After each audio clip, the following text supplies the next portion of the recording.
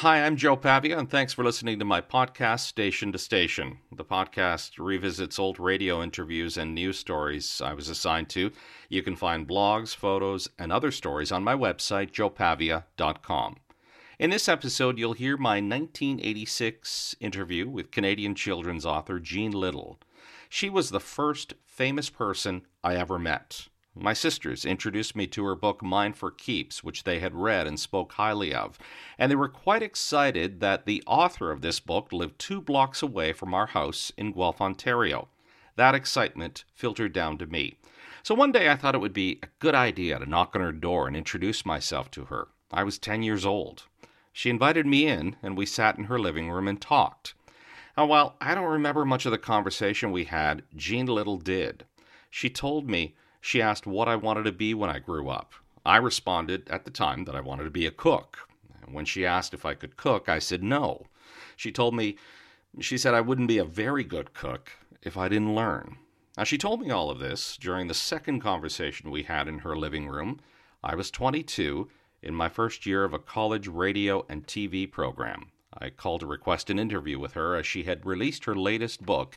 It was called Different Dragons. I thought it would be a good interview for a program on our college radio station. Different Dragons was her 13th novel at the time. She also had 2 books of poetry published, and she told me she was working on an autobiographical novel. Our conversation was recorded on Friday, November 14th, 1986, in Jean's living room. I remember when I was in grade 6, you spoke, it was at St. Stanislaus School. Uh-huh. I remember asking you a question, what tips do you have for writers, new writers? And I know what I said, because I almost always say the same thing.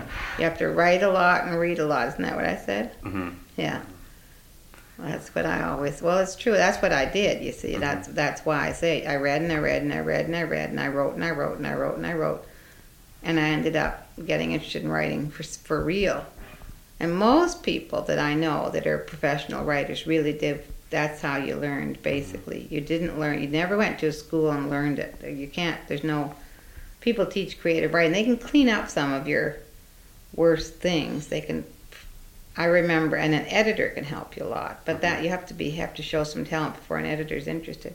Like when I wrote Mine for Keeps, they told me they wanted it cut by 1/3. That was the very first thing they told me. Really? Cut it by 1/3. And then we talked about what kind of third, and they said to take out a lot of the thoughts that I kept putting. I kept describing people's thoughts, and they said to cut a lot of that out and make it just from one central viewpoint and things. So I've learned a lot from editors too, but mostly from other writers by reading their books.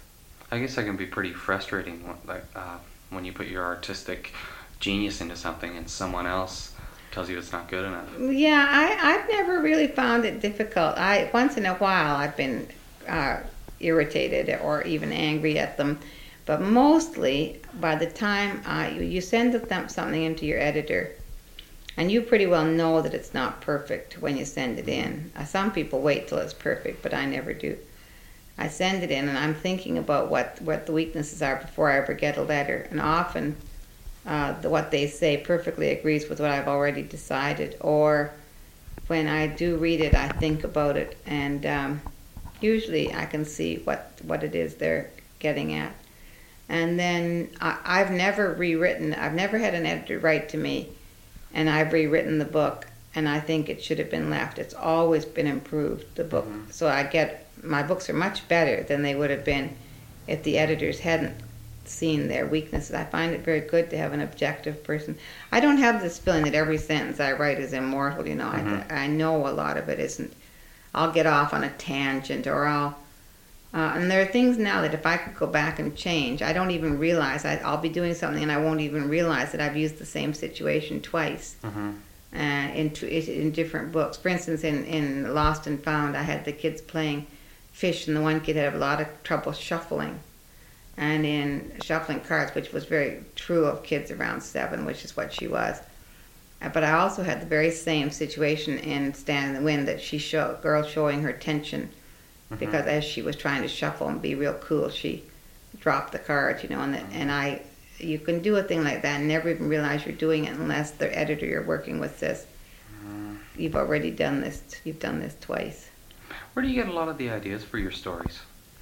Most of it from my memories of childhood, I guess, and just thinking about kids today and the problems they have, and my nieces and nephews. Mm-hmm.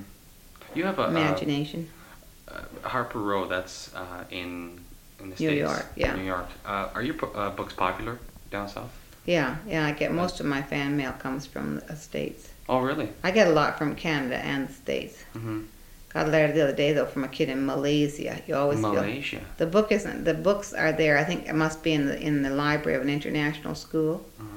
This child was a child whose father, I think the father was an American and the mother was Scandinavian or something, and she's lived all her life in the Orient. She wrote and said her favorite city was Tokyo and so on. Anyway, I wrote back to her, but it's quite fun when you think a book of yours has gone that far. Mm-hmm.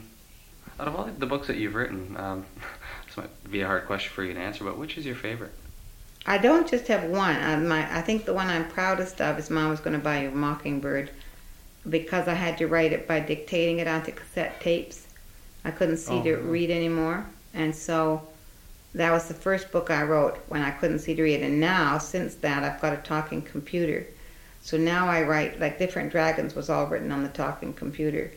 So I didn't think I was ever going to get Mom Was Going to Buy You a Mockingbird finished. And so the fact that I did get it finished, it's won a couple of awards, and so I'm very pleased with it. The other ones I like. I feel very close to Anna, and from Anna, I don't know, there's something about her that it's not just her vision. I guess it's the fact that she feels like a real odd man out that I really identify with. And then Look Through My Window was a lot of fun to write because I put 4 of my nieces and nephews into it, which I very seldom do, but I did in that one. And then Kate, I liked writing because it was in the first person, and so there were a whole lot of different problems. Like you had to decide, some of them I'd never dreamed of. You had to decide what did Kate know the end when she started to write the book? Had she already lived through it all, or was she telling about it? You know, she would tell about it as she lived through, say this week, and then the next chapter would be the next week. She wouldn't know the whole story, or did she know the whole story from the beginning? It would affect the way it was written. And it was just interesting for me to find out the things you have to do differently when you write in first person. Mm-hmm. But those 4, I think, I'm proudest of. I'm very pleased with this new poetry one, too, because it is all poetry written from the point of view of one of my characters. It's not my poetry, it's her poetry, and I made it up all from her point of view, so it's quite fun to have done that, too, and had it published. Hey World, Here I Am. The character the character that is the I in all those poems is Kate. Oh, and so really? Kate is writing it all from the point of view of her personality, not from my personality. So it was really fun to do that, to write that book, and then to have it be published was extremely neat. When did you write Kate? I wrote Kate, and it was published, I think, in '69, something like that. I wrote it in the late '60s. And most of this poetry was written then, although it's been updated, it's been changed a bit to fit. For instance, at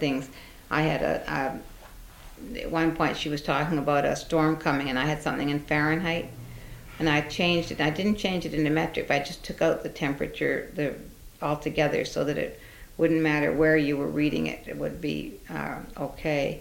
And then there was one place where she had world problems listed, and it was things like race riots, da-da-da-da, and although there are still race riots, they weren't, at that time, they were race riots in the States, the Watts riots and things like that. That's all changed now, so I have in things like famine, nuclear war, refugees, quite a different, they're basically the same kinds of problems, but just a change and shift, so I made it updated. So the poems have all been revised a bit to fit now, but and so many of them were written back around that time in the late '60s. When you were, when you began writing, did you have an author that inspired you? Well, my favorite writer when I was a child was Frances Hodgson Burnett, who wrote The Secret Garden and A Little Princess. But I'm sure The Secret Garden was a very influential book on, and Ellen Montgomery's heroines too, quite a bit, I guess. And then other people, Rosemary Sutcliffe in England was. But then I was influenced in a way. I mean, not influenced necessarily to imitate, but everything I read that I really liked, sort of, I used unconsciously, I think, in my books. So, but if you're just picking one, it would be one book. It would be The Secret Garden that had the biggest influence on me, I think. Do you consider your blindness a handicap or more of an inconvenience? Well, it certainly is an inconvenience, and sometimes it's been a handicap. It's not really held me back in my writing too much, except in the it's been awkward for me. And there's certainly in the time after I wrote Listen for the Singing, when my vision started to get much worse. There's 7 years went by before I got a book out. That's very unusual for me to go that long, and that I really usually would have had about 5 books out in that 7 years, or 4 or 5, and it certainly stopped me cold because I couldn't figure out how to do it when I couldn't see any longer what I was doing. But now with the computer, I can write anything I want. You type everything in and it tells you what? It reads it back to me. Oh, really? Mm-hmm. Oh, that's interesting. I noticed a lot of, I'll use the example from Anna. It has to do with, or possibly all of your books have to do with physical and personal handicaps of people. Now, do you think the attitudes people have against physically handicapped are changing? I wouldn't be surprised if they are a little bit. The people are. I know there's some hostility that is coming because on the whole the world is trying to change and include handicapped people. I've talked to people who've been forced to make their premises more accessible to the handicapped, and it hasn't resulted in any. All it's done is cost them money, so that makes them kind of angry. I think really the feeling about people being really different and so foreign to you will never change that much unless the children, unless you grow up knowing handicapped people. And even then, every new person you meet, if you meet a handicapped person and you become very easy with them, you meet another one. If you know enough, you know that with each person you have to make a new adjustment because you don't know what will hurt this particular person and what will help them. So there's a strain that will always be there. But I think there's a greater honesty now. There certainly is that. It used to be that people would go down the street, a kid would point at me or the dog, before I had the dog, and say, "What's the matter with her?" That's my talking watch. And now they'll more likely talk. The mother will talk to them openly. Well, that's a dog that helps her because she can't see. There was a day when they would have said, "Shh." Mm-hmm. Getting back to From Anna. Okay, I noticed that the characters in your books are in a sense alienated. They're outsiders. Mm-hmm. I use the example, the character Anna in From Anna, because she's overpowered by her older brothers and sisters. Do you consider yourself an outsider? I have been I'm not anymore. I'm certainly not now. Occasionally I find the same feelings coming back. I was at a big cocktail party not long ago, and I was sort of put in a corner where I could sit and not be in the way. And I kept wanting people to come over and talk to me, and they were talking to other people instead because they were easier to get to. I began to feel quite persecuted, but really it wasn't. They weren't really trying to persecute me, but I couldn't help but get this feeling. I certainly was in my childhood. I was the left out. I was always at the edge, and people wouldn't play with me, that kind of thing. Mm-hmm. Right up through the end of high school, I began making friends. I didn't have a really close friend until I was in high school.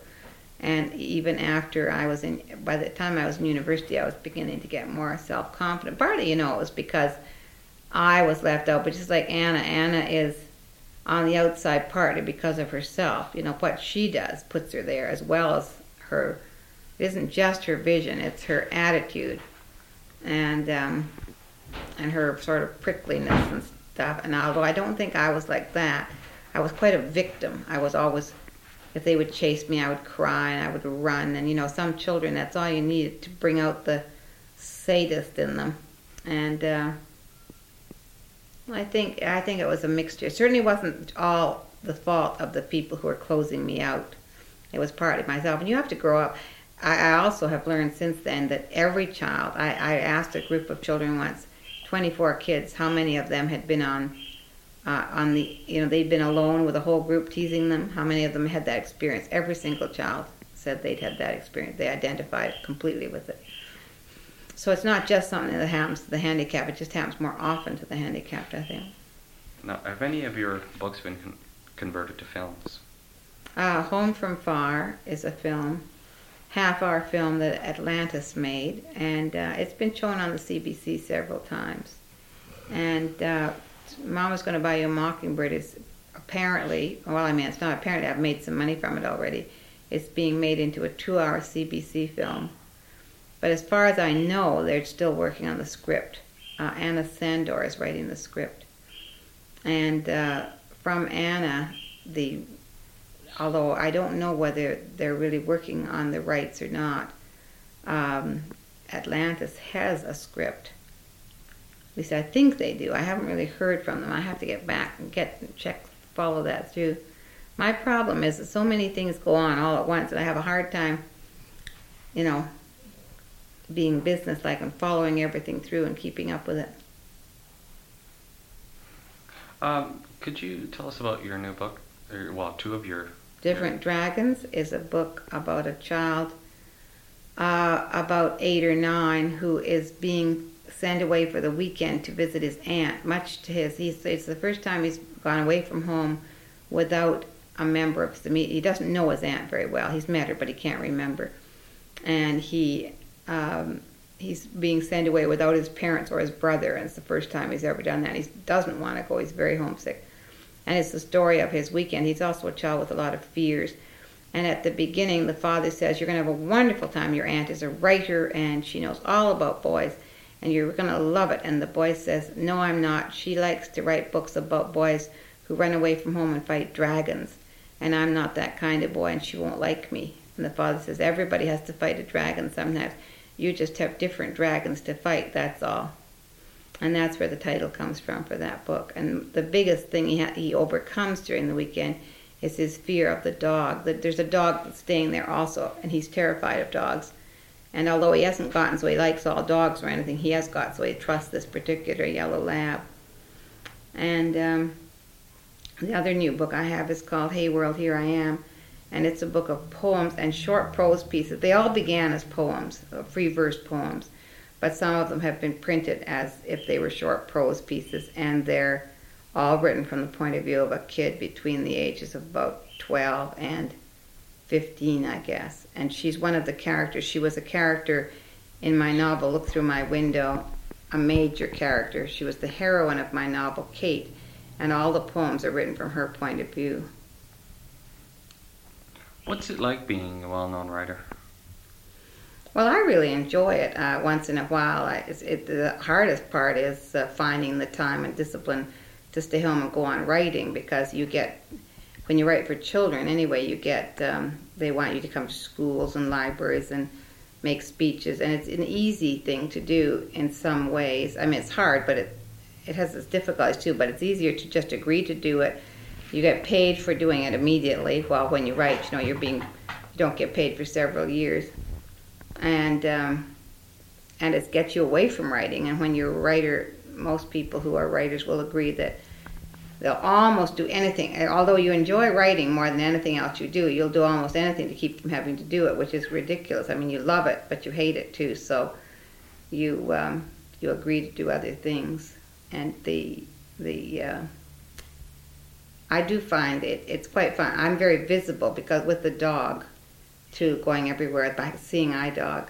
Now I'm never lost in a crowd. I mean, people are very much aware I'm there, so I get a lot of attention that I might not otherwise get. And it has its drawbacks, but it's quite fun. I quite enjoy it. As long as my fame is a small fame. We were talking about people like the royal family, for instance, they have such a huge fame that they have no private life left. Well, those of us who have a small fame, it's quite enjoyable, but the bigger it gets, the more of an intrusion it is on your own private life, and it can be a, you know, it's a mixture. It's fun, but it's also a difficult, hard thing to manage. What's a typical schedule day for you when you, as far as sitting down and writing? Do you spend hours at the... I don't have a typical day. The only thing that I try to do is if I'm writing, I try to work through a chapter a day, and sometimes that happens quite quickly, and sometimes it takes me longer. But I don't start at a certain time. I just start whenever I can find the time. I do more of my writing in the afternoon than any other time. It takes me quite a while to wake up and get going, and usually after lunch, and then I'll often write into the evening. I usually start at 2:30 or 2 o'clock or 3 o'clock, and then work till supper time, and then go on into the evening as long as the energy lasts. But then when I get really wrapped up in it, I write in the morning also. I don't have one. There's so many other things that happen, like people phoning about speeches and people coming for interviews, or children having a project or this or that you can put off writing. I'm right around, not today particularly, but right around from now on, they want me to get this. I'm doing this autobiographical book. They want the manuscript in, and I'm not working on it at all. I'm doing everything else but, and I'm keeping December perfectly free right at the moment. I think it's perfectly free.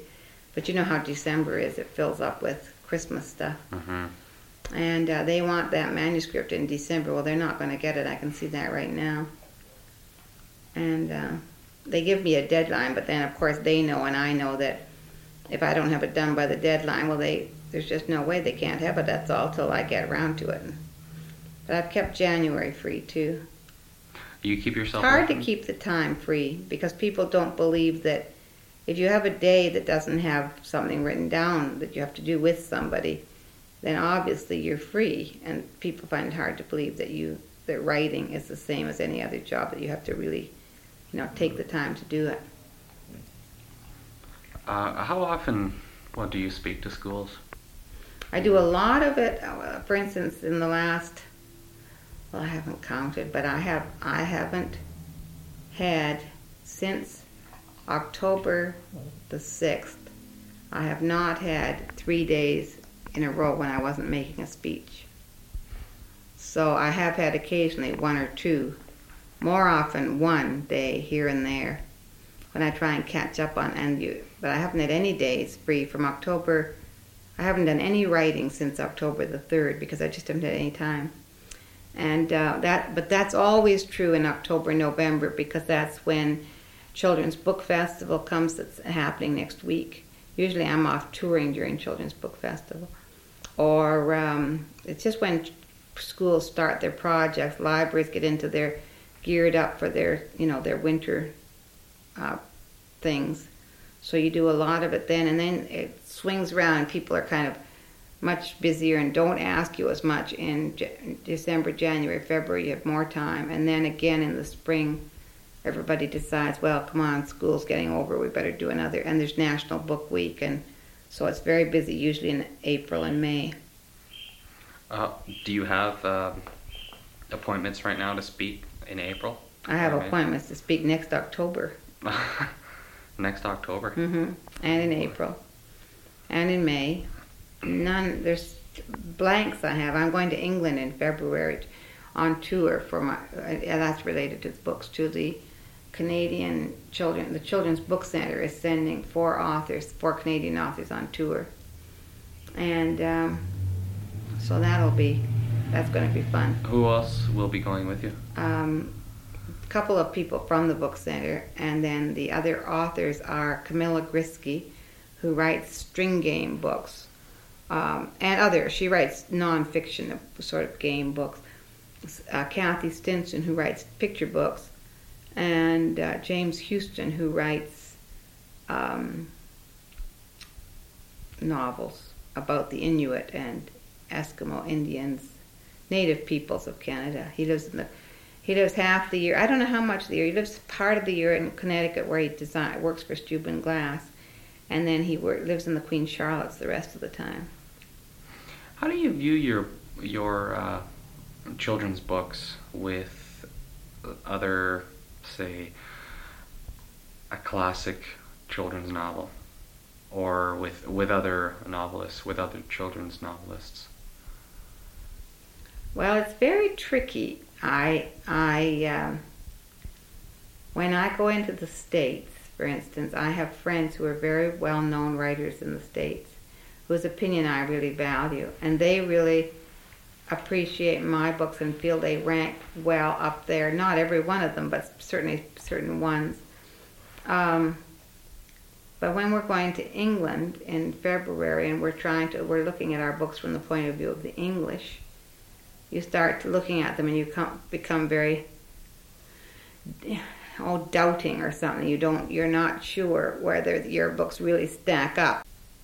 How often do you publish a book, or write a book, I should say? Is it usually about every year to a year and a half? Except you set that up, that your plan, your goal is for a year? Well, my publisher's goal is every year. Oh. Mine is to do it if I can, and if I can't, I can't, and it'll take longer. That's just Penguin, which is my current publisher, likes to bring them out in the fall, just before Christmas, and it is a wonderful time to get a book published, because everybody, at Christmas, there are a tremendous amount of children's books bought for Christmas by parents and grandparents, and that's when libraries will order them anyway too. My books anyway, they will get into the libraries. So if they come out in the fall, they'll also get into people's homes in the spring or the summer. The other lists are less likely. By the time people are buying Christmas books, they've forgotten about the ones that came out in the spring. Getting back to the letters that children, the fan mail that you get from children, what sort of things do they say? Like, what do they? One of them wrote and said, book? "Dear Miss Little, in my opinion, you stand next to God." Now, how about that? Usually, a lot of it is teacher directed, which is extremely tiresome, and they are told to write to a writer. I was at a school the other day where a child asked me, "Does your dog chase lions?" And I said, "No." He said, "Does he chase giraffes?" And I said, "How would he?" And I said, "Where would he find any to chase?" And he said, "In the jungle." And I said, "Well, we've never been to the jungle." And he said, "My dad has." Well, you get some strange, even in letters, you get some little quirky questions. One child wrote and said, "Are you alive or dead? My class wants to know," which I thought was very funny. And that was right away back when Mine for Keeps came out, but I still have that letter somewhere because I thought it was so funny that they would write to. What age group are you Most of the letters come from grades 4, 5, 6, but I do get them a lot too, right up through grade 8 and down as young as grade 2. What themes do you try to send out in your books? Well, I think partly, I'm not sure that I do. Partly I'm saying that the child who is excluded for some reason is really just the same as the other child, has the very same feelings, is not really a different species. I think children do think that, and a lot of what we say to them supports it, that if there's a crippled child in your group, you should treat that child in a different way. A woman was telling me yesterday that she had been so shocked. She was standing in a station, and there was a man there with a guide dog, and when it was time to get on the train, everybody got on, and they didn't stand back and let this man go first. And I kept saying, well, his dog would take him on. He doesn't need to go first. Yes, but they had no heart. And this was an adult woman, and yet the whole reason the man has the guide dog is so he can be independent and do things just the way everybody else does them. But she really felt that he should be treated differently, and I never did get her convinced that she was wrong. And I think we give that feeling to children, and partly I'm trying to say, they're just like you are. If you hurt them, they hurt just the same way you do. And also I think the other thing I'm saying is that you can't have friends and be unless you will learn to pay the costs of friendship. You have to be a friend before you can have a friend. Like if you're going to talk behind somebody's back, which kids do all the time, particularly when they're 8, 9, 10. They have a big buddy relationship with somebody on Monday. On Tuesday they get another somebody and they talk about the Monday person. They can't figure out why on Wednesday the Monday person won't speak to them anymore. It takes a long time for you to realize that it's like, the consequences of what you do affect what happens to you. And if you won't speak to somebody, well, they're not going to speak to you. And if you don't, that you have to grow to be a friend. You have to grow up to become a friend. And it takes a lot of learning. It takes a lot of bruises. And partly I think I'm saying to children, well, if you are having a lot of problems with making friends and so on, well, just hang in there and it'll be all right. Like Anna has a lot of problems with relating to people. And some of it, she has to grow up a bit and not be so angry, give up some of her own anger before she can. I mean, she doesn't really make friends until she begins to relax herself. And Isabel's and with her own family, she doesn't really begin to come through until she gets a bit of insight. One last question. What's the fascination with writing? Why are you writing books? Well, partly I do it to make a living, but and that's a very basic important. If I found that they didn't sell at all, I know people who say they would write the same if nobody wanted to read what they wrote, but I wouldn't. I don't think. I think I would still do some writing, but I certainly wouldn't work as hard at it as I do. But the other thing I think is that I just really like doing it. It lets me into other people's lives. I invent people's lives. It's sort of like a form of escapism in the way. And I move into, I create. It's the love of creating, making up your own world and deciding little silly things like what kind of car do these people drive and what do they have for supper and just their life, how they live, what kind of a house they have, and all things like that. It's fun. It's fun to do. I just enjoy it. Canadian children's author Jean Little. I have added links to stories about Jean on my website, joepavia.com. Thanks for listening. See you on the next podcast.